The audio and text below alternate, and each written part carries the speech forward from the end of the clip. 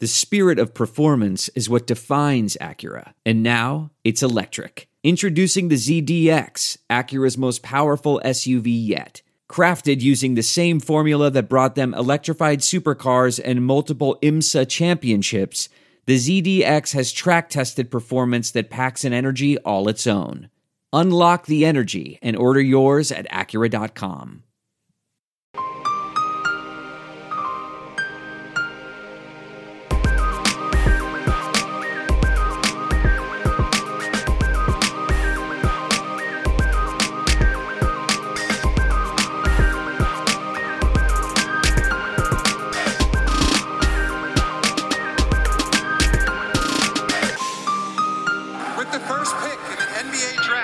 Hello and welcome back to the Prep to Pro NBA Draft Podcast. My name is Ben Pfeiffer, and as always, I'm joined by my co-host Max Carlin. Max, how's it going?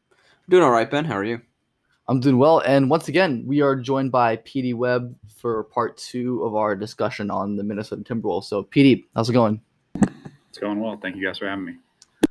As sports keep coming back, so does your chance to bet on them with our exclusive wagering partner, betonline.ag. Major League Baseball will soon be in full swing, and there are no shortage of ways to get in on the action. BetOnline has all the odds, futures, and props for you to bet on. Also, tune in as Floyd Money Mayweather joins the BetOnline team in a new segment called The Ice is Right, where he talks about his expansive jewelry collection. He'll give you the chance to win some great prizes and bet on the cost of his bling. Visit betonline.ag to check out all the odds and up-to-date sports news. Don't forget to sign up and take advantage of all the welcome back sports bonuses. BetOnline, your online wagering experts. Anytime. So last time on Monday for y'all, we talked about the Timberwolves, kind of their current situation, outlined their core optimal fits, what we see for them in the future. And today we are going to talk about what they can do with their number 1 draft pick in order to, maximize that core and continue progressing. So I think we're just going to discuss some of the guys that we think they should take into that number 1 spot. Yeah, so I think the thing that has to be said first is if they can trade back, they should trade back. Yeah, absolutely. We're not going to waste time on that. We don't have any insight on potential trades they could make. I don't even think it's necessarily that realistic that they're actually going to do it, but they should. They would be able to get a player who fits far better and would it would be really, really stunning if they didn't get positive value in any trade back. They almost by default would. With that said, let's get into the realistic options for them to select at number 1 first. And I think that the guy who is either the favorite or co-favorite to be the number 1 overall pick is Anthony Edwards. PD, how about you give us your take on Anthony Edwards to Minnesota number 1? So yeah, Anthony Edwards is a big either primary or combo primary, depending on how you see it. Hyper explosive, capable of looking like an all-star, and then a guy who's uninterested on back-to-back possessions. The game comes extraordinarily easy to him, both in terms of moves, in terms of feel. And a guy whose numbers and impact aren't necessarily the same. There are games where you don't necessarily notice him, and then he turns it on for 5 minutes and is easily the best player you'll see all year. And then there are stretches where, getting 15 points in a row or 15 points a game from him is progress, because he is a player who is peaks and valleys and almost never that middle point of just consistent production.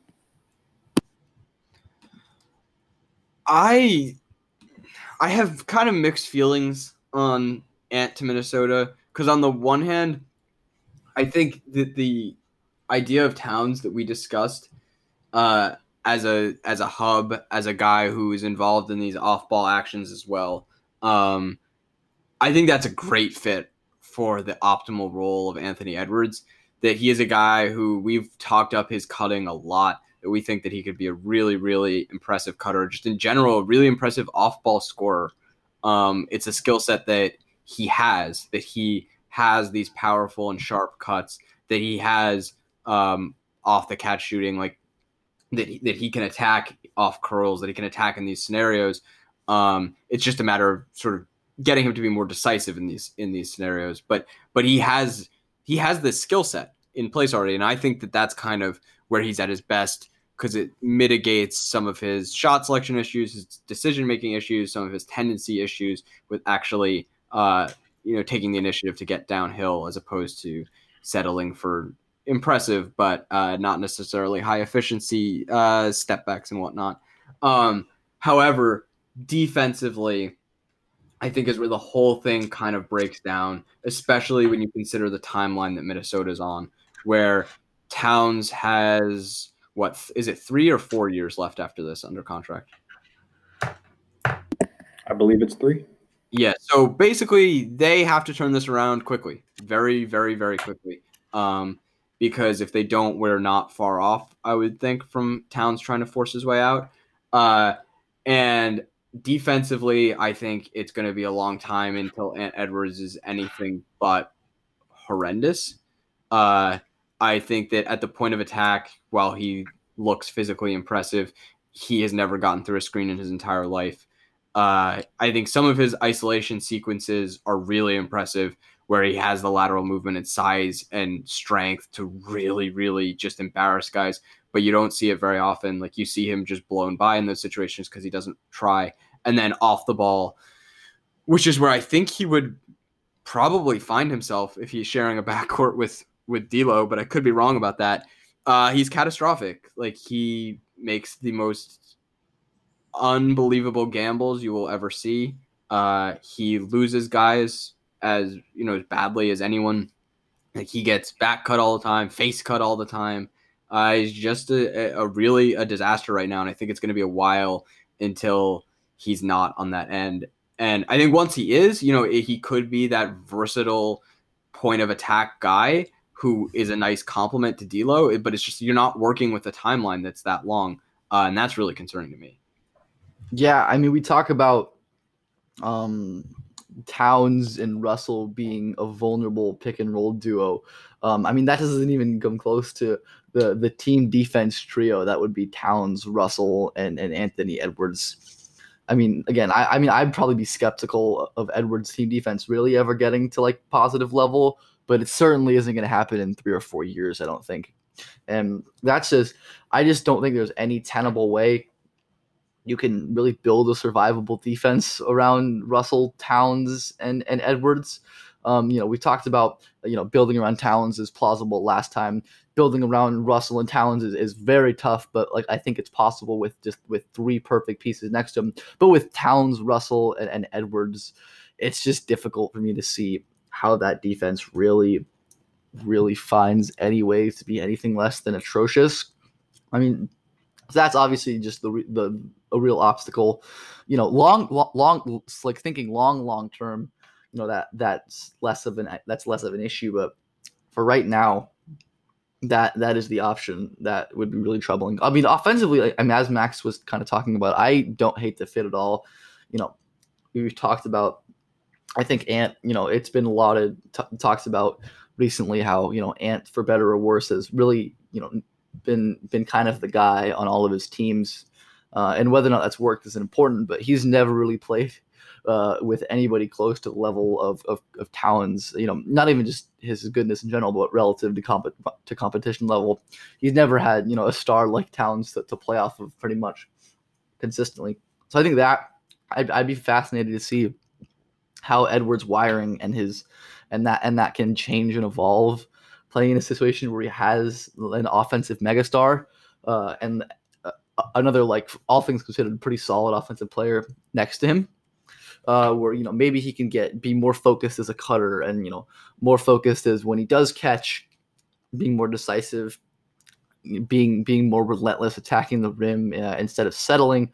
Because I think the wiring is really just the thing with Anthony Edwards, that if you can't fix that, then he's probably never going to be a really successful NBA player. But I think getting him in a situation where he just can't do as much is probably the beneficial for the development of that, where if he can really be in a restricted and specialized role early next to 2 other really good players, that's kind of ideal for him, and kind of a unique situation among a lot of number 1 picks, that a lot of them are asked to run offense heavily, be thrown in the fire. And I think a lot of other teams, if they landed number one and took Edwards, that would kind of be the situation he falls into. But this while I have my concerns, I do think there's room for this to work in like the medium short term. I mean, I think short term it's going to struggle, but. So, PD, do you think that as far as like a rewiring of Ant's approach goes, that Minnesota is a spot to do that, where they could put him in a role where he's playing off Towns, playing to an extent off of D'Lo, and it can just be like, you are forced to make quick decisions. Like you are going to either shoot off the catch or you're going to attack. You're going to attack off this Towns off-ball screen. Like, do you think that this is a spot conducive to that? So I think that in a lot of ways, it's actually one of the better locations for Ant. And also in other ways, I think it's one of the worst. One of the ways that it's better is that Ant's never had to coexist before, really. Not on Express, not at Holy Spirit, certainly not at Georgia. And I think that for a lot of players, like we emphasize reps and freedom when they need to explore what they can do. The problem is that like Ant's been able to do anything he wanted to since he was like 16 years old. And so for him, it's more of a refining process, because he's so like ridiculously talented. The ways that I think it's the worst is that like the Timberwolves are going to have 3 very difficult, energy-intensive restructurings that need to happen at once. The first is teaching Towns getting Towns to be multiple at the spot of pick and roll and just be a better communicator to orchestrate a defense that's playoff worthy.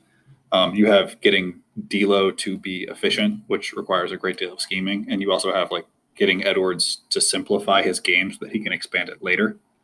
Which is to say, like you have this 11 feet of space, you can't go wider, you can't no matter what, like you have to stay within this band or you're going to break up spacing. And I don't particularly trust the Saunders regime to do that because that's an extremely difficult job. I think that we're really like everyone in general is really hard on Ant's defense because like a 25 percentile talent outcome for him is a very good defender. If he were 25% of his like just general abilities, like that's a good NBA defender. And for him to be like a bad college defender speaks to a lot. And it's the ways in which he's bad that's frustrating, where he just tries to do superhero stuff. Like there'll be a good guard and he'll just reach late trying to get like a perfect rip to get a pick six. And like if he had timed the rip earlier, it wouldn't have been as devastating, but he wanted to get like the one at the very bottom of the cross for like pure cookies. And there's just so many of these like little things of just sort of freeform exploration and being in a world where like Towns has to get a certain, amount of touches and you have to get this stuff to make the playoffs. Like that impetus has never been there because, every context for Ant has catered to Ant's development in a specific way. Which isn't necessarily a fault of his. It's just that that's what it's been. In the same way that, like, for Melo, that's what his contexts have been. It's going to be interesting to see how he responds. And, like, Ant seems to be a wonderful kid who enjoys learning. But just having the ceiling on what you can do creatively be like, oh, you have a top 10 player in the league. Like, they need the ball. You're going to come off a screen. And Georgia, in some ways, prepared for him for that. I think 38% of his at the rim finishes were unassisted because Green had him run off so many curls and Iverson cuts that if someone hugged close, it's just he's in a way been prepared for this role, and I think that it can be a really good fit. I would just like to see whether it's if Vanderpool gets the Houston job, like they need to pay extremely large money to get Alvin Gentry there. Getting somebody who's going to really like scheme every single possession to a degree that none of these 3 guys have really had before. And just making sure that there's a specificity about their weaknesses and a specificity about the growth plan that I'm concerned about, not because it's impossible, but just because that doesn't seem to be the track record of this particular team. Yeah, it's frustrating because for all the reasons you listed, I do like it in a scenario where they have all the time in the world. But the reality of the situation is that they're really, really on a clock. And I just don't think that it's going to have enough time to mature this like 3-headed core if the pick is Ant, that I don't think we'll ever see that potential realized. And that's upsetting, but I kind of think that's the reality of it. I don't know if you guys feel differently about that, but that's kind of why I would shy away from Ant at 1 for them, because like even though conceptually some of it makes a lot of sense, I don't think you have the time for that to be manifested. Yeah. Should we move on to the I would say the other realistic option, which is LaMelo Ball? Sure. Yeah, Ben, you can get us started with it. Yeah, I'll say LaMelo presents some of the same issues as Anthony Edwards in terms of short-term flexibility and defensively. While his problems from Ant are very different, he's going to have a lot of problems defensively. Where what LaMelo has on him in intelligence and just being kind of a genius, he lacks severely in frame and physicality, which is going to hinder him early, especially on the ball. I think the off-ball stuff will come with him, just given how smart he is. I trust that, but on the ball at the point of attack, with having that backcourt with D'Angelo Russell, trying to guard pick and rolls and stuff is going to be really, really brutal. But then offensively, and offensively again, I mean, LaMelo really hasn't ever been in a position where he's been asked to do a ton off ball, at least not recently. Maybe going back to when he was like a 14-year-old playing with Lonzo and LiAngelo, he did some of that, but that's well in his past at this point. I do think that's probably not an optimal environment for LaMelo, given that I think the best world for him is one where he can run a bunch of high pick and rolls and just try stuff. So I mean, though I think LaMelo is the best prospect on the board, and I think out of the realistic options, he'd be my pick for them just because of how I think he's kind of better than everyone else, and I think he kind of fits. Like, I mean, it's fortunate that they're attached, for the situation, attached to Russell as they are, because I think a LaMelo Towns kind of pairing is really could be really, really nice with just LaMelo's passing, adding on, being additive to Towns' skill, and Towns opening up spots for LaMelo where he's the physical deficiencies aren't going to be as significant, with Towns giving advantages, but with Russell in the fold, that's problematic because one of them's going to have to work a lot off ball, and having LaMelo play a lot off ball is just minimizing what he's good at. I think I prefer him to Edwards just because I think he's a better prospect, but like, it's out of like those are like the two realistic options, and neither of them are that great. I think in the short term, or in the timeline that Minnesota's on. I mean, that's kind of where I'm at. I think one of the appealing things with LaMelo is that there are kind of no illusions about what he is defensively. Like, he's not going to be asked to be the point of attack guy because that would be really bad. So he will get a chance to sort of be that disruptor off the ball. I just don't know if in the short term he's going to consistently be that enough. Yeah, I think in the long term he definitely can, but like yeah, term, and I do think he's still more like playmaker than he is consistent, like making small rotations, small positioning choices, small stunts and whatnot that matter on a possession by possession basis. I think he's still at this stage much more playmaker, and takes a lot of risks to accomplish that. But it's just like I like a like median level outcome for LaMelo where he is a linking type guy, but that's not what you're shooting for at number 1, I don't think. And I just think like fundamentally for LaMelo to be worth it, like he's got to be a high volume pick and roll player. And we just spent an hour talking about how that's not how a Towns team should be built. I think one of the difficulties with LaMelo's fit is that there's a lot of redundancy in the flaws of D'Angelo Russell on defense, and he's skinny. I think that in a lot of ways, it can help to have a variety of different flaws for defenders. There's not a single way that a team can attack you. But like LaMelo has technique issues. He has physique issues in the way that like Anthony Edwards is immediately going to be able to throw. Like you can throw him on big wings at point of attack. Like it's physically possible. And he's going to be able to hang because like he's built like a strong safety. If a strong safety were 6'6". So he may lack some of the like smaller technique stuff, but like it's not going to be he looks out of place. Where like LaMelo in the short term, like it could get really messy, especially with like on ball defense. I think that it's just not it's not something that anyone would even try. Like yeah, I mean, I just think that there are a lot of ways I could see Anthony Edwards as a shorter term plan than LaMelo. Yeah. Because there are, especially on defense. I mean, the other thing is that like there's not that much low hanging fruit in terms of shot selection for the Minnesota Timberwolves. If you look at their shot chart, they take a really modern approach, which is like threes and layups with like they take about league average amount of corner threes. I think it's like 0.2 or 0.3 away in terms of total distribution. They're just bad at them. Like they did not have a green area on their NBA shot chart, and LaMelo isn't going to help that in year one. And like, of course, all this analysis doesn't matter if Karl-Anthony Towns says this is the guy I want, that's the guy who's getting picked.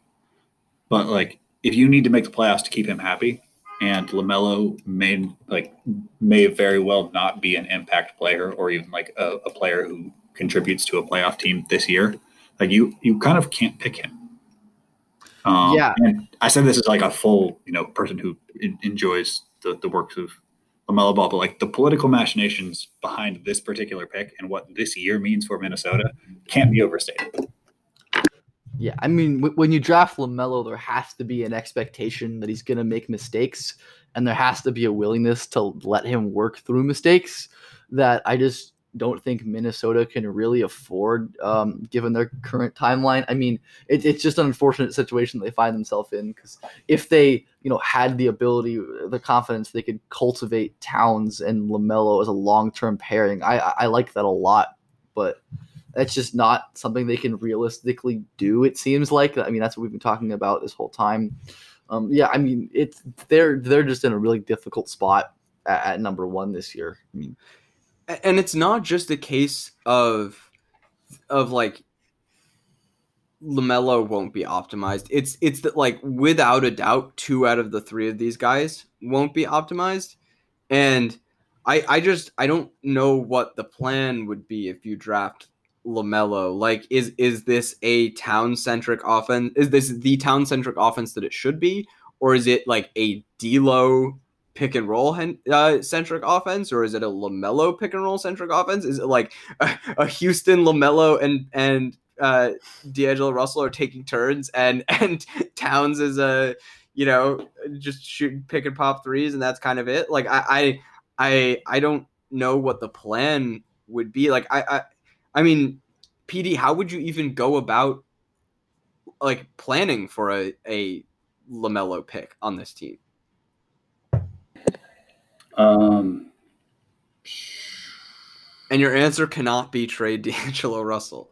I mean, I think that, like, at that point you need to start calling up like some really famous defensive minds and trying to see what they could possibly give you, because like that's the solution that I would have. Like you kind of at that point just have to ride the roller coaster. I think drafting LaMelo automatically means you're an up-paced team, and you're an up-paced team who is going to give up a lot of physicality. So like that's just the nature of how that rookie year is going to go. You're going to have to live with with wild fluctuating shooting. You're going to have to live with mistakes, and like to me, picking LaMelo makes sense in the like go with the guy who you think is the highest ceiling sense, but it doesn't make sense on the day-to-day like what do you do in those film meetings kind of sense. Like it all seems good until you have to like actually be the person who diagrams like where the help side is supposed to be, and like you're talking to like your 3 your 3 best help defenders are for guards are Melo, D'Lo, and Malik Beasley.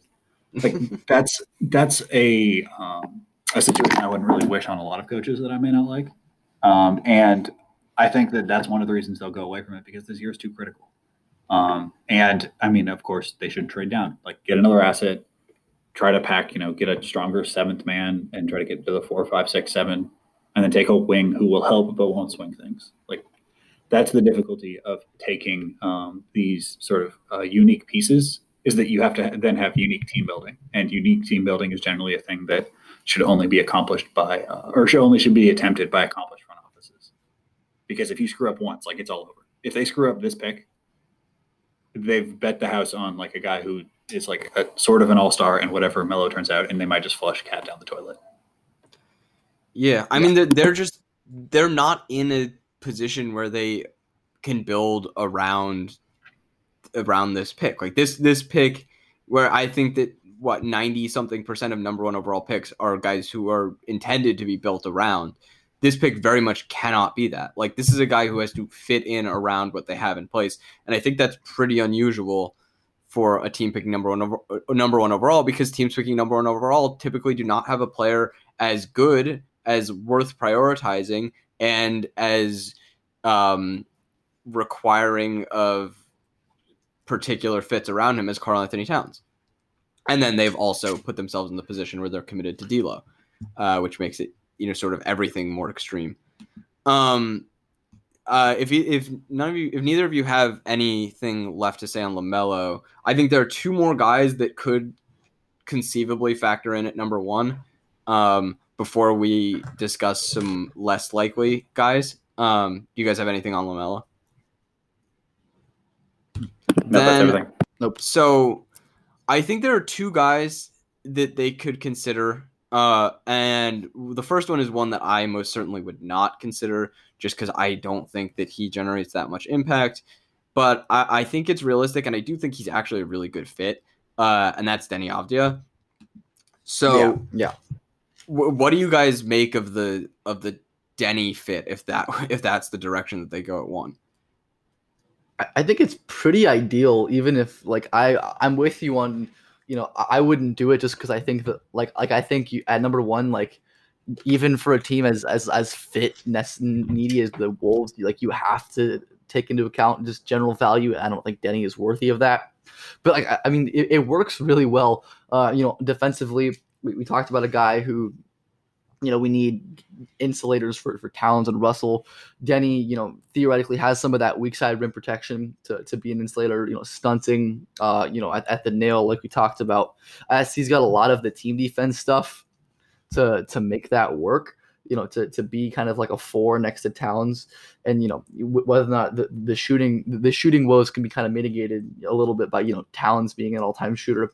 And then offensively, I think it's a very good fit as well. I mean, talked about Juancho last time as being a relentless cutter. Deni's going to be an even better cutter. I mean, he's an unbelievably good cutter with just time and sense of space and fitting into holes, and he's going to be an awesome transition player, a guy who Towns can pass to, a guy who can pass to Towns, secondary pick and rolls, maybe mismatches in the post. A lot of things I think you can do with Deni's passing that are not, running pick and rolls or having him create, which is, the thing that he can't do. And, the reason why I don't think he's worth a pick this high, but I think in terms of like a complementary forward, like he's kind of what you want next to Towns and Russell at this point. Yeah, I mean, I think it's kind of perfect, and that's definitely what we were getting at with the Juancho thing. That like he's kind of the template, but Deni is just way better than him. If they were picking it like 5, even like I could see it, but like. Exactly. It's not like even if that would be high for me, like I wouldn't bat an eye at that. But like it's just 1, I just don't think you can justify it. Yeah, I just don't think that he generates that level of impact. But if you're talking about a guy who is like really a notably good cutter, who can play off of these advantage situations, who does get downhill, who can play make in those situations, and then who brings a lot of value as a team defender. That sounds a lot like what they need. I think that one of the problems with the team defense is that I think Deni is more of a interior guy, like a weak side rim protector, and I think they need a guy who's operating more in different areas of the floor, like Ben said, on the nail, that sort of thing. I don't think that's necessarily Denny's strongest And I think they still need someone, to actively cover for Towns as well. I mean, I think that's sure, useful as yeah. well. No, that's definitely true. But yeah, I think that the fit makes a lot of sense. It's just, it feels like such a punt to do that at number one. It's just there's no chance he returns impact befitting a number one, even in an optimized role. Like I just think that there's no way, and that there are just without a doubt going to be better options, who we'll get into later. Yeah, I think that he's one of the better fits from Minnesota's team building. I don't think it's one of the better fits from Minnesota's franchise building. It makes a lot of sense on the floor. The weak side rim protection, just like defensive competence. If you're running a horizontal offense with a whole bunch of reads, like he's going to help. I've always been a believer that he's going to shoot. Spencer has that 59 for 156 number from three outside of the final 6 seconds, and then 41 for 107 on all catch and shoots that aren't in the last 6 seconds of the shot clock.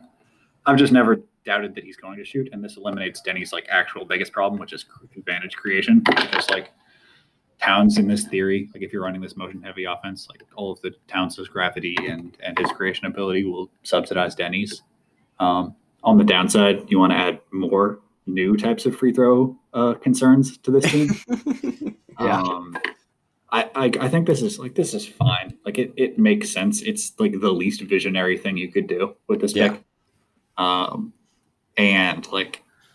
It's like on the borderline of like being fine at this point. I honestly don't think so. I think that there's just it's such a at this point, like it's just there's no way that you get enough out of that pick from an impact standpoint for it to be at all worth it. And I think that there are such better options. I mean, I get why they do it, but so what I think is that if they trade back and they end up picking in like the 5 to 8 range, that it's totally fine and would make a lot of sense.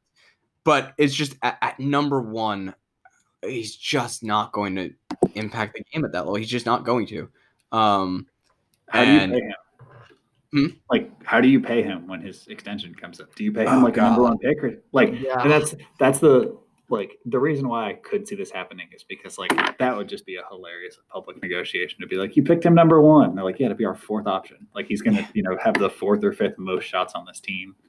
And he's going to be a helpful piece. Like I've been pretty obviously low on Denny because of how specific his fit needs to be. But this maximizes 2 out of your 3 players. This would help D'Lo, like most of D'Lo's problems. It would help most of Towns' problems, and like it doesn't really matter like how much you maximize Denny. It just minimizes the things he's bad at. So like if you're grading this as like plus minus, this is plus neutral. Like I think that there is 2 like more fun picks that could be made, which we'll eventually get to, but like. This makes enough sense if you're like, no, Towns is good enough. If you think Towns is like probably like one of the 3 best players in the league, this makes a degree of sense. Like I'm gonna laugh at you when the extension comes out, but if you truly believe Towns is like that good, then sure, I can understand that particular vision of the world. As sports keep coming back, so does your chance to bet on them with our exclusive wagering partner, betonline.ag. Major League Baseball will soon be in full swing, and there are no shortage of ways to get in on the action. BetOnline has all the odds, futures, and props for you to bet on. Also, tune in as Floyd Money Mayweather joins the BetOnline team in a new segment called The Ice is Right, where he talks about his expansive jewelry collection. He'll give you the chance to win some great prizes and bet on the cost of his bling. Visit betonline.ag to check out all the odds and up-to-date sports news. Don't forget to sign up and take advantage of all the welcome back sports bonuses. BetOnline, your online wagering experts. 2020 has been the year of things happening that are completely out of your control. But there is one thing you can control, and that's shaving your bush. Our sponsors at Manscaped are here to remind you to do so. The Manscaped Lawnmower 3.0 is a premium electric trimmer that's designed to give you a confidence boost through body image. Their ceramic blade and skin-safe technology are designed to reduce nicks or tugs on your fellas down low. The Lawnmower 3.0 is also waterproof and comes with an LED light so you can manscape in the shower, in the dark, or in a dark shower, whatever floats your boat. They also just released their Shears 2.0 nail kit, which is the perfect add-on to their Lawnmower 3.0 trimmer. In fact, listeners of this show will get 20% off plus free shipping with the code armchair at manscaped.com. That's 20% off with free shipping at manscaped.com and use code armchair. It's time to grab 2020 by the horns by shaving that front trunk. Yeah, and so then the other guy that I think could conceivably factor in at number one, somewhat realistically, and I think has a far stronger case than Denny, is Isaac Okoro. I think that he would play off of Towns incredibly well. That he's another guy who's a very, very valuable and intelligent cutter. That he's someone when he's getting downhill off this movement would be really, really potent as a finisher and as a passer. And then defensive. Yeah, there's your foul drawer too. Yeah, there's your foul drawer. Maybe not your free throw maker, but your foul drawer. And then I think defensively he is pretty close to optimal because he can both do the point of attack stuff where necessary and brings a ton of value as an off-ball guy, as a team guy. So I think that he is kind of, I mean, he's not, this defense is not one piece away, but he is, I think, a game changer for their defense, honestly, in that kind of no matter what they're going up against, he can slide into different responsibilities and add an immense amount of value. And then offensively, I think that your optimized offense that gets the most out of your transcendent offensive player is one that Isaac Okoro fits in extraordinarily well. Yeah, I like it a lot because this conception of an ideal Minnesota offense that we've been talking about fits in really well with the maximization of Isaac Okoro that we've talked about on this podcast before, as you kind of need an offense to commit to utilizing him in a way that kind of mitigates his lack of spot-up shooting, in a way that allows him to get heads of steam and have advantages just created for him and have other guys use their gravity to get him moving towards the rim. And in this scenario that we're talking about, Minnesota is kind of perfect there.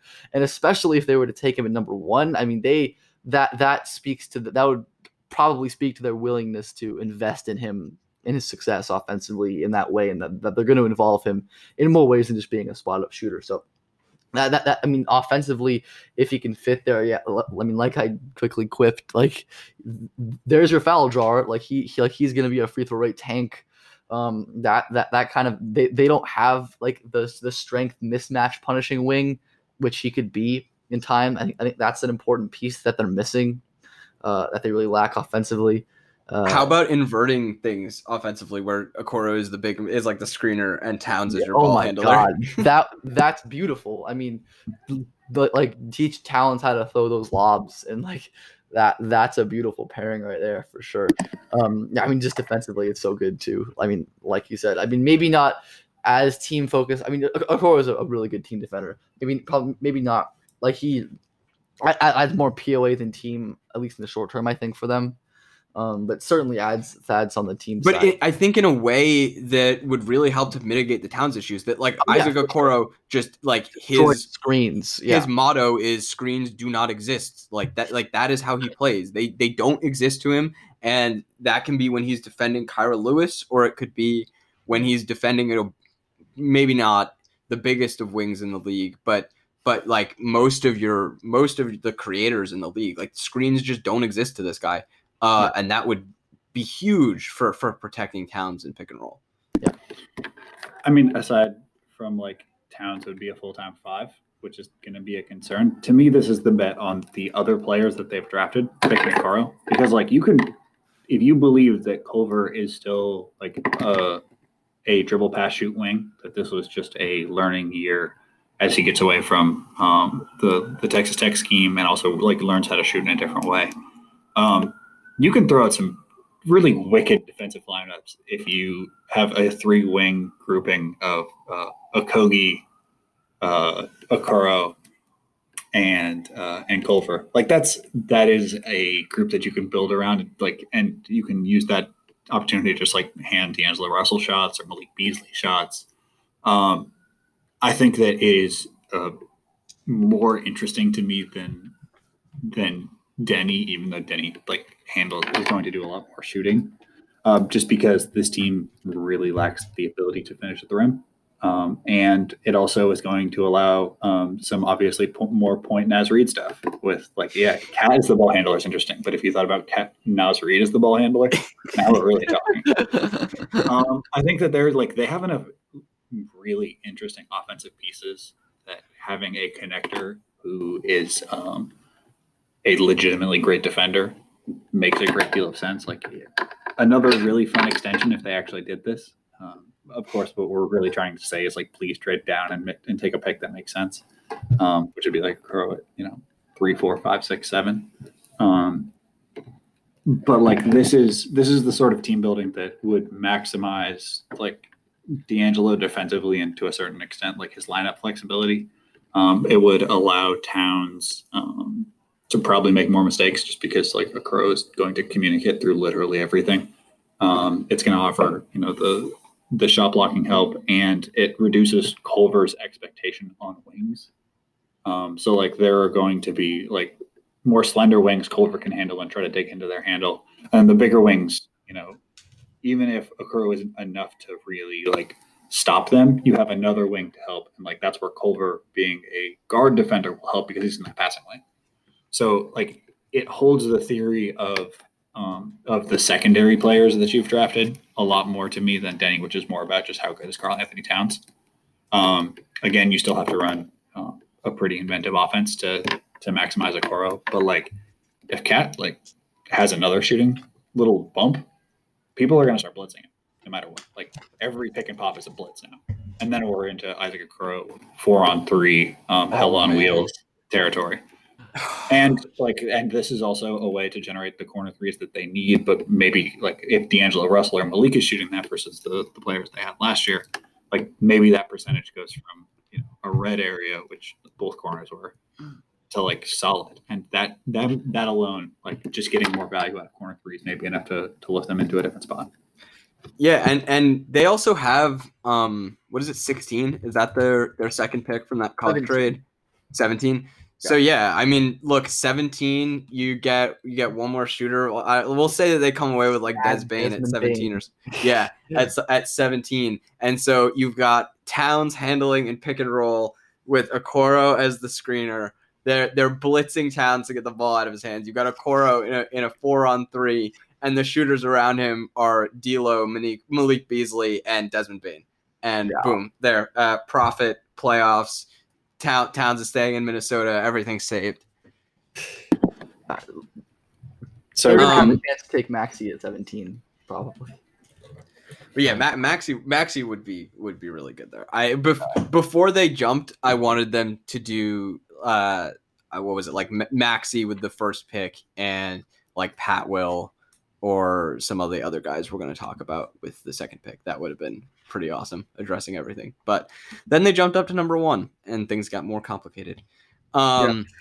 Should we move on to the guys who I would say there's no chance that they take at number 1? But sure. I guess we think maybe they should consider. Sure. The first one, talk about Devin Vassell. Yeah, I'll lead Vassell because I think this is like the thing that I would do if I had to stay at number 1 is pick Vassell, because he makes the most sense to win right now. This is the plus scenario where it maximizes D'Lo, it maximizes Karl Anthony Towns, and it would maximize Devin Vassell, a person that I think has self-creation upside. It may be a sliver, but there is something there. He is a 40% shooter. He is going to be able to defend medium to potentially plus size wings, depending on strength and conditioning. He is a hyper competitor. He is a rotational savant. Like the issue that they have on the wing is distinctly Devin Vassell shaped on defense, and then on offense, they just need shooters who are smart, and anything else is a bonus.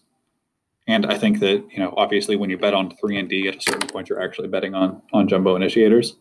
And he is somebody who has shown the proclivity to create off the bounce 4 threes and his stats would reflect that more if they included long twos instead of just threes. Yeah, I think that saying that their hole in the wing is distinctly Devin Vassell shaped is a perfect way to phrase it. I think that sort of our entire claim that one of the main ways to insulate Towns is by having an off-ball disruptor that was written with Devin Vassell in mind. That's who he is. He is a special off-ball disruptor. He is a guy who, on top of that, has the ground coverage that he can cover for Towns in multiple ways, right? Like Devin Vassell would have possessions where he'd be like at the nail, he would like stunt at the ball handler to stop him, and then there's like a pocket pass to the roll man, and Vassell's gonna get there and he's gonna save Towns by blocking that at the rim because he's that special in his instincts, in the way that he covers ground, in the way that he applies his length. He's just a special defender. And then, yeah, offensively, he just fits really easily, right? Like, he's going to shoot spot ups. I think he'll be able to hit some off move stuff.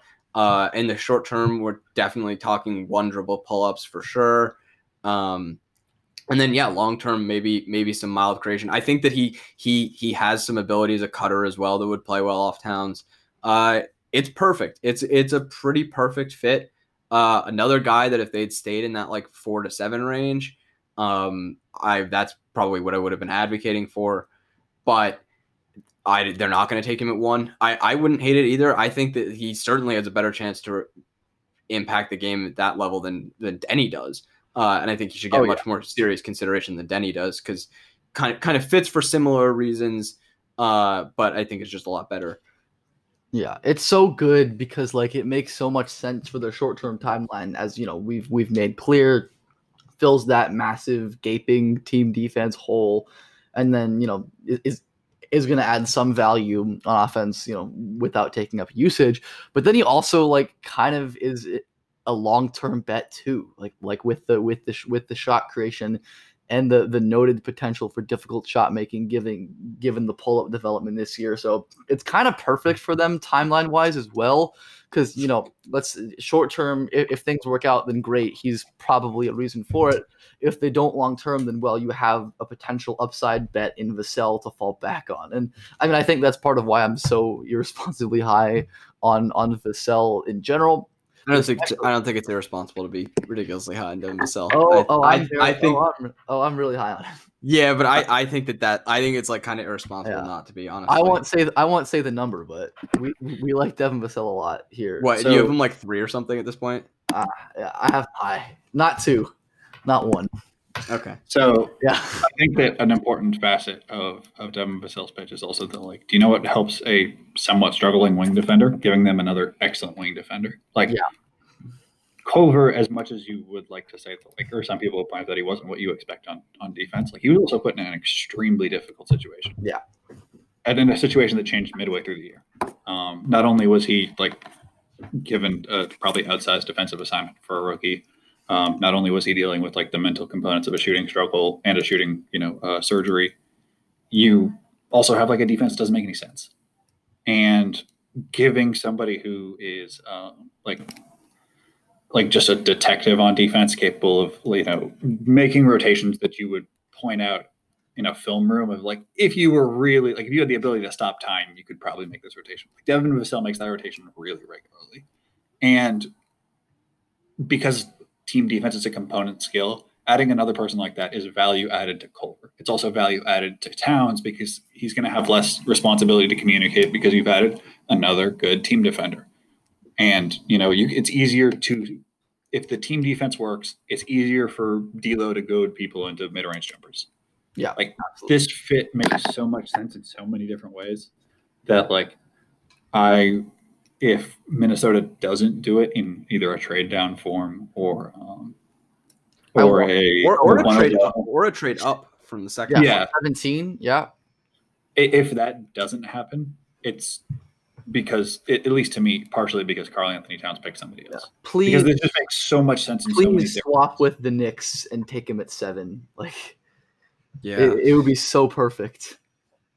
8, right? Knicks are 8. No, I think they're 7, aren't they? Or are they 8? I thought Detroit was 7. Yeah. Okay. 8. Yeah, yeah. Sure, 8. Either way, he's going to be there, I think. I mean, he's Yeah, I think so he'll probably. perfect here. Yeah, unless Atlanta takes him. Talk about another guy who they probably won't take in. Yeah, a guy who's far They more will not. realistic. They will not. Yeah, he's far more realistic at 17. Honestly. Well, I think he's very much in the play at 17. Probably. I think he's going to go before 17. From what I have gained from speaking to people, I think that it's going to go before 17. That seems like a fair interpretation of how much people would like to move into like the back end of the lottery to take their own personal swings. Yeah. I think he's. Can I make the pitch for him really high? Yes. Sure. In this imagining a world where they like take him, either first or fourth or fifth or whatever. Sure. Hey, so this Karl-Anthony Towns thing isn't going to work. Like you guys, almost no matter what you do, like this is not going to work. He's going to want to go out. So you might as well get the biggest cut you can. Like eventually you're going to have to deal D'Lo. Eventually you're going to have to deal Karl-Anthony Towns. So why not take the highest ceiling in the draft? Why not take somebody who like could potentially really be something in a way that maybe everybody else can't? Like LaMelo is an archetype we've sort of seen before. Anthony Edwards is an archetype we've sort of seen before. Poku isn't. That might be terrifying. It probably isn't going to work, but it will certainly be something. That sounds like a very, very good way to get fired. Yeah, I don't really agree with that pitch. I mean, like I theoretically, conceptually, I get it, but it's just too much for me. Like, first of all, I'm probably less of a believer in Poku's ceiling than a lot of people. I think Max is probably the same way, if even lower than I am.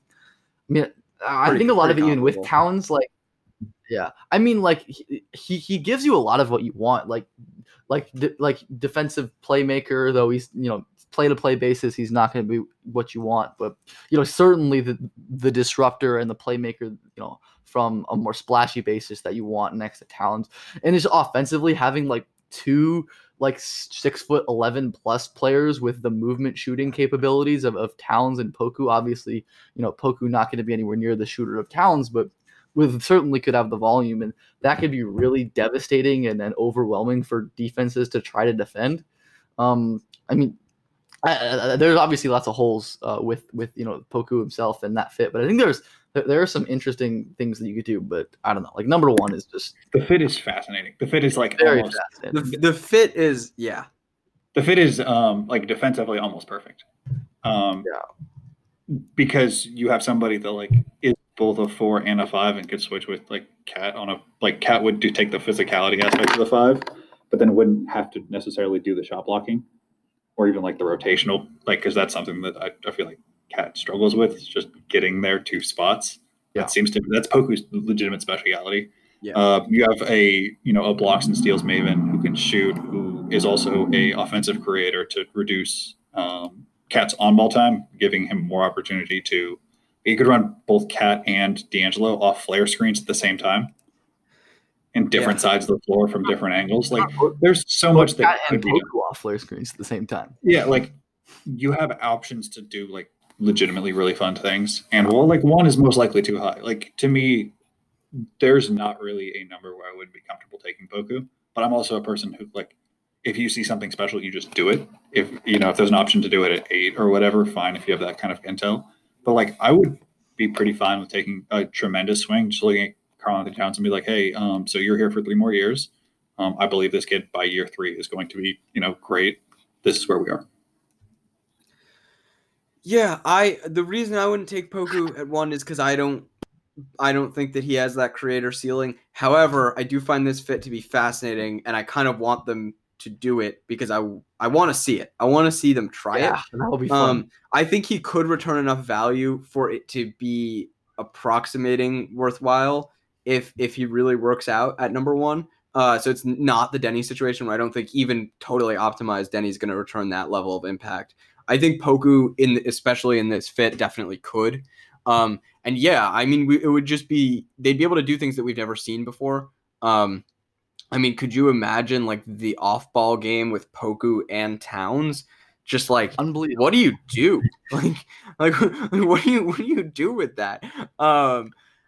It would be bizarre and possibly like entirely unstoppable. I think that Poku, the rim protection from him with his ability to cover ground would be pretty perfect next to Towns. I think he brings less on sort of where Vassell really excels on the just like little stunts and stuff like that. I think that, he's not the guy who's operating at the nail, shutting off all these drives, but what he brings as a playmaker at the rim is really special with the way he can cover ground. And I think that is something that would help Towns a ton in a different way, but still be very effective. So yeah, if you could walk out of this would be draft with fascinated to Towns, see. if you could walk out of this draft with Vassell and Poku, I would sell literally everything that's not nailed down. Legitimately, that would I don't think there's a combination of players that would produce a more synchronistic fit for this particular team. You would also need to get like D'Antoni here immediately, just because this is the world he always wanted was fours and fives who could like actually not play make for fours and fives, but go run whatever you want.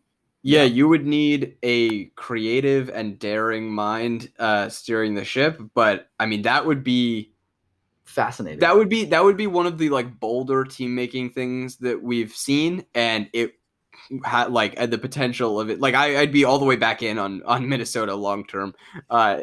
They would have a chance to do something pretty special with that. All right, so should we talk about your guys' thoughts on Killian Hayes here? Because I know all of us are very high on Hayes, but it doesn't seem like he's going to be realistically in play for the number one pick. But what are your thoughts on either of you? What are your thoughts on Hayes as a fit next to Russell and Towns here in Minnesota? I can lead this one. Go for it, PD. So for me, Hayes with the other core two is it's maximizing Cat. It's going to maximize Killian, and it's not going to maximize D'Angelo. Because I think that like with D'Angelo's advantage creation and Killian's legitimate ability to do so, like he's going to be more on ball. And then comes the age-old question of how good of a shooter is D'Angelo Russell, which like that's not necessarily the ideal role for him. And then like also if you're going to have Killian, you're going to run a lot of high pick and roll, and that's going to get pretty static. And then we're back to the same like wing concerns, and Culver's carrying a huge defensive burden where he may have to guard big wings. It's not a fit that I love. Like I understand it. Like I think Killian's a fantastic prospect, and think that like he has the ceiling for this pick, but the fit doesn't make a ton of sense, and it also doesn't seem to fit any of the boxes that the other ones do. It's like this isn't a short-term play. It's not a long-term play. It doesn't make perfect sense across any route. Like it's not the best circumstance for Cat. It's not the best circumstance for the draft pick. It's not the best circumstance for D'Angelo. And to me, this sort of just seems like a wait and see. And maybe they, either move D'Angelo around or switch around the chairs on the Titanic. It just doesn't invigorate me in the way that some of these other options did. I feel like that's kind of the point of suggesting that it's like something that kind of could happen, that it's uninspired, but like understandable, I think, and it's just not that risky, right? You're just sort of taking a wait and see approach with both him and D'Angelo, and it's very conventional. You're going to have like your traditional pick and roll ball handler between the two of them. I think that in the short term, you would just probably need to accelerate Killian's growth as an off-ball player in a way that's unreasonable to expect, even though I think in time we all think that he could get there to being a good one. But his value is always, of course, going to come as primarily an on-ball offensive player. I think defensively is what I like about this a lot, that he could take. I mean, but it's another situation where it's really not an optimization, because you probably don't want Killian taking the number one perimeter assignment on every other team. But I do think he's one of the better nail defenders in this class, and I think that he can really disrupt from that position on the floor. So I think it would be very helpful in that sense. But yeah, I think that it maximizes no one idea is kind of the main thing to focus on. I think if you told me like I had to pick one of my tier one guys to take at number one, which is Killian, LaMelo, and Ant, I think it would kind of by default be Killian, because I think it's just has the highest chance to be non-disastrous in the short term. And that's what you have to. That's you to salvage this whole situation. That's what you need. So if you kind of boxed me into that, I think I would go for Killian. But I don't know. How do you guys feel about that? If you sort of restricted yourself and you weren't allowed to choose from these more off the wall options, what would you do? So say it's between LaMelo and which is what I think it is in real life, and you can throw Killian in there. What would you guys do? I would probably take Ant because I think they're probably going to take Ant. I'd probably say LaMelo just because that's the guy I believe has the highest ceiling in like a post-cat world. That's who I'd want. I mean, with Killian, I echo a lot of what you guys say. I think it's just fine. I think a lot of it works. Like you said, like the nail defense is additive there. Certainly can the playmaking helps, but yeah, I mean, a guy who can't play really off ball in the short term, you'd like compounds a lot of your defensive problems. I mean, it's like Killian would certainly help them in a lot of ways, but like it's just like not super inspiring, and it lacks, like at least to me, lacks the upside of like a LaMelo pick. So I mean, yeah, I'd probably go with LaMelo, but like I wouldn't really bat an eye at Killian or Ant. I mean, I'd get the rationale behind all three of them. Are there any other guys that you think could like maybe come into play, or do you think there's no world where they ever take Wiseman, right? I mean, no, I think I think that's kind of God forbid Obi. There's no way. I mean, that seems more conceivable to me than Wiseman, but there's no way. Like I don't think that Onyeka factors in, right? No, I don't think so. I don't. Maxey obviously won't. Like Cole, I don't think will. I mean, they wouldn't do Halliburton, right? No way. No, they don't have the creators for it.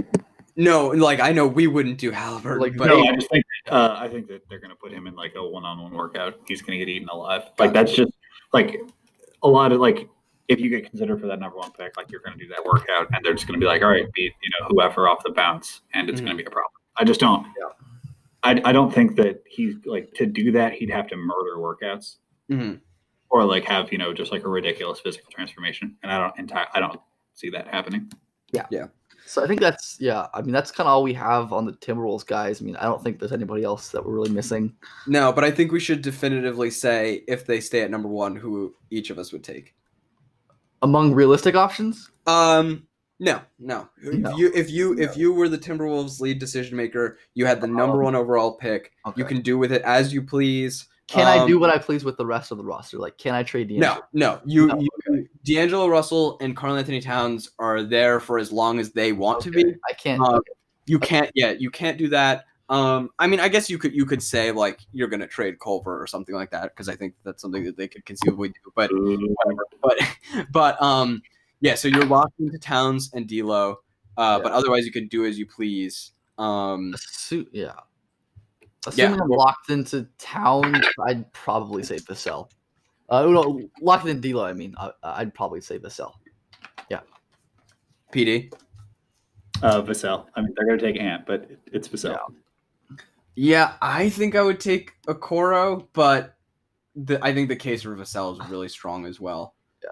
I'll say if I could move D'Lo, I'd take LaMelo, but I know I can't. So. Yeah, Yeah, it would be between LaMelo and Killian for me if I could move D'Lo.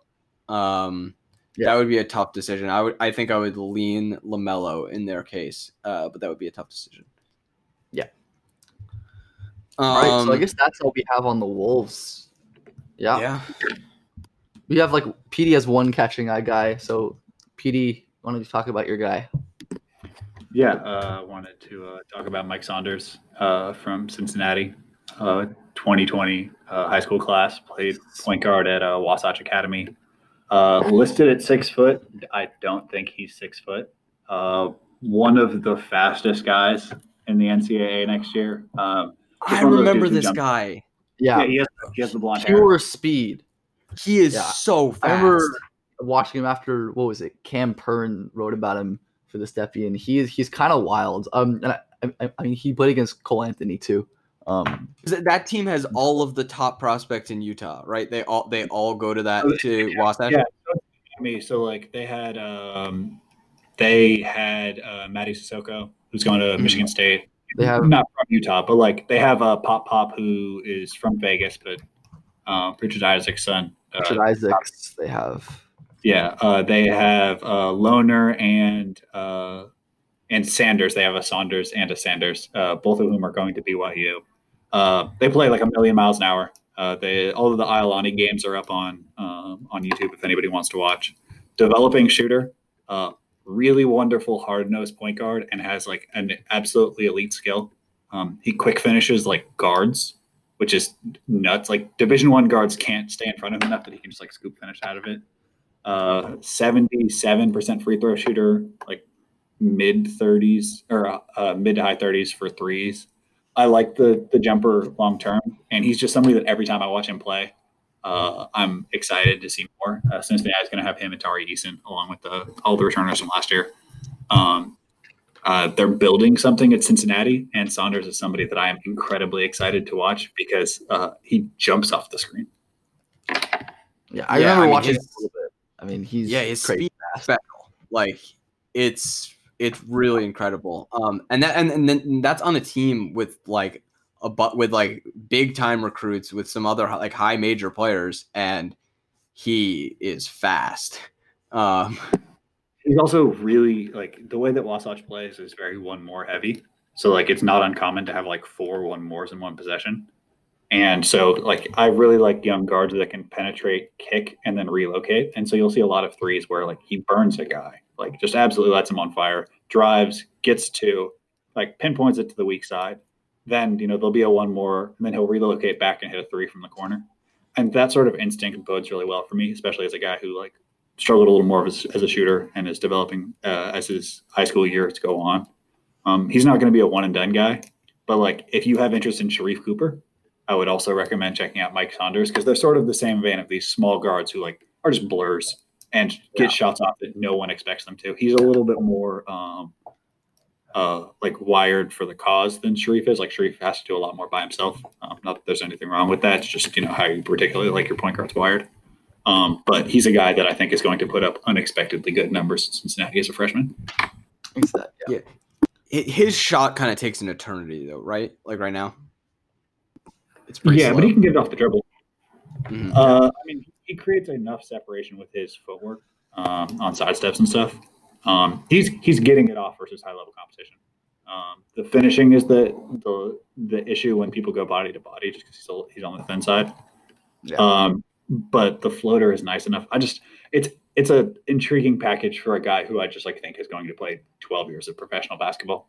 And like whatever level that may be is going to be determined by how good of a shooter he is. But the indicators are there. The winning is there. The nose for angles and reads. It's a really fun package for a guy who like wasn't thought particularly highly of for reasons that are very far beyond me. Yeah. I'm excited to see what he turns into at it during his time at Cincy, which I'm sure will be multiple years. But yeah, I mean, talk about having special traits. Most certainly does. Mm-hmm. Max, do anybody? No one comes to mind. I'll quickly mention that Rocco Perkasine is the greatest prospect of all time, and we can end on that. I did see our friend Jake Rosen posted him megging someone, and it was like it was megging someone from like far away too. It was pretty. It was impressive. It was like a third court meg. It's really fun. He's really cool. It was impressive. It's always nice to see it. It's always great when you see a teenager just bull rush somebody out of the way and then just one arm shove them to the ground. There's that baseline clip from the most recent game, and just takes a grown man and with one arm, it just sort of like pushes him into the dirt on the way to a layup. That's inspiring. I mean, the one that you always think of is like the one in the U16 title game versus Spain where he just like destroys Garuba with like a one-handed poster. Max, your homework for the weekend or whenever is to watch Rocco and then put him top 5. Yeah, I don't know. We'll see. We'll see what my schedule for the weekend is. I'm gonna try to watch some Sharif. I need to decide if I'm in or out on Sharif. You're probably gonna be out. That's gonna be. I don't know. I've gone back. What, PD?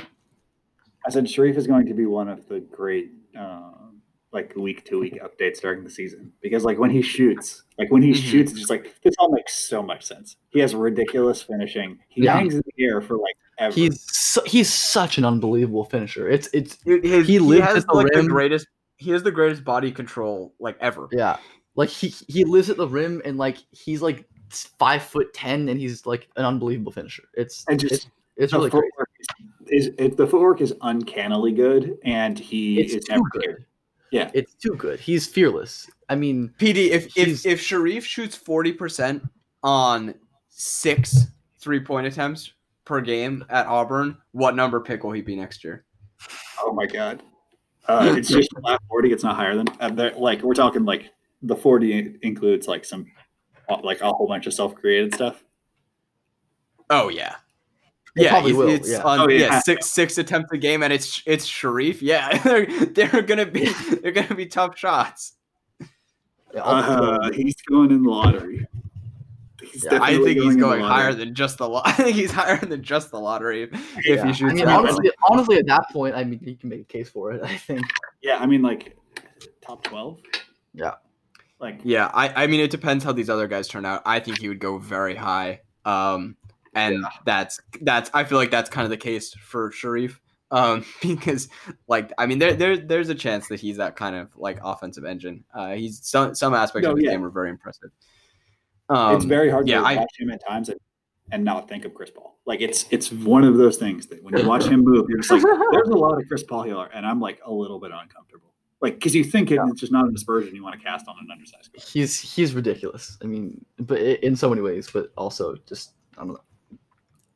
Yeah, that's what like he's very interesting to me in that like when I first saw him was not a fan, like didn't think that the shooting was there at that level, and you know what, if that's not there, the whole thing kind of falls apart, even though he does have special finishing and he's a pretty ridiculous passer, but like it kind of falls apart if the shooting's not there. But I've become more open to him, and if all of those things are there at a consistent level, at the level that he flashes, you could be looking at a pretty special offensive player. And I just find him to be interesting among a strong class of guys that are kind of not like that, where they're all just like 6'9" freaks.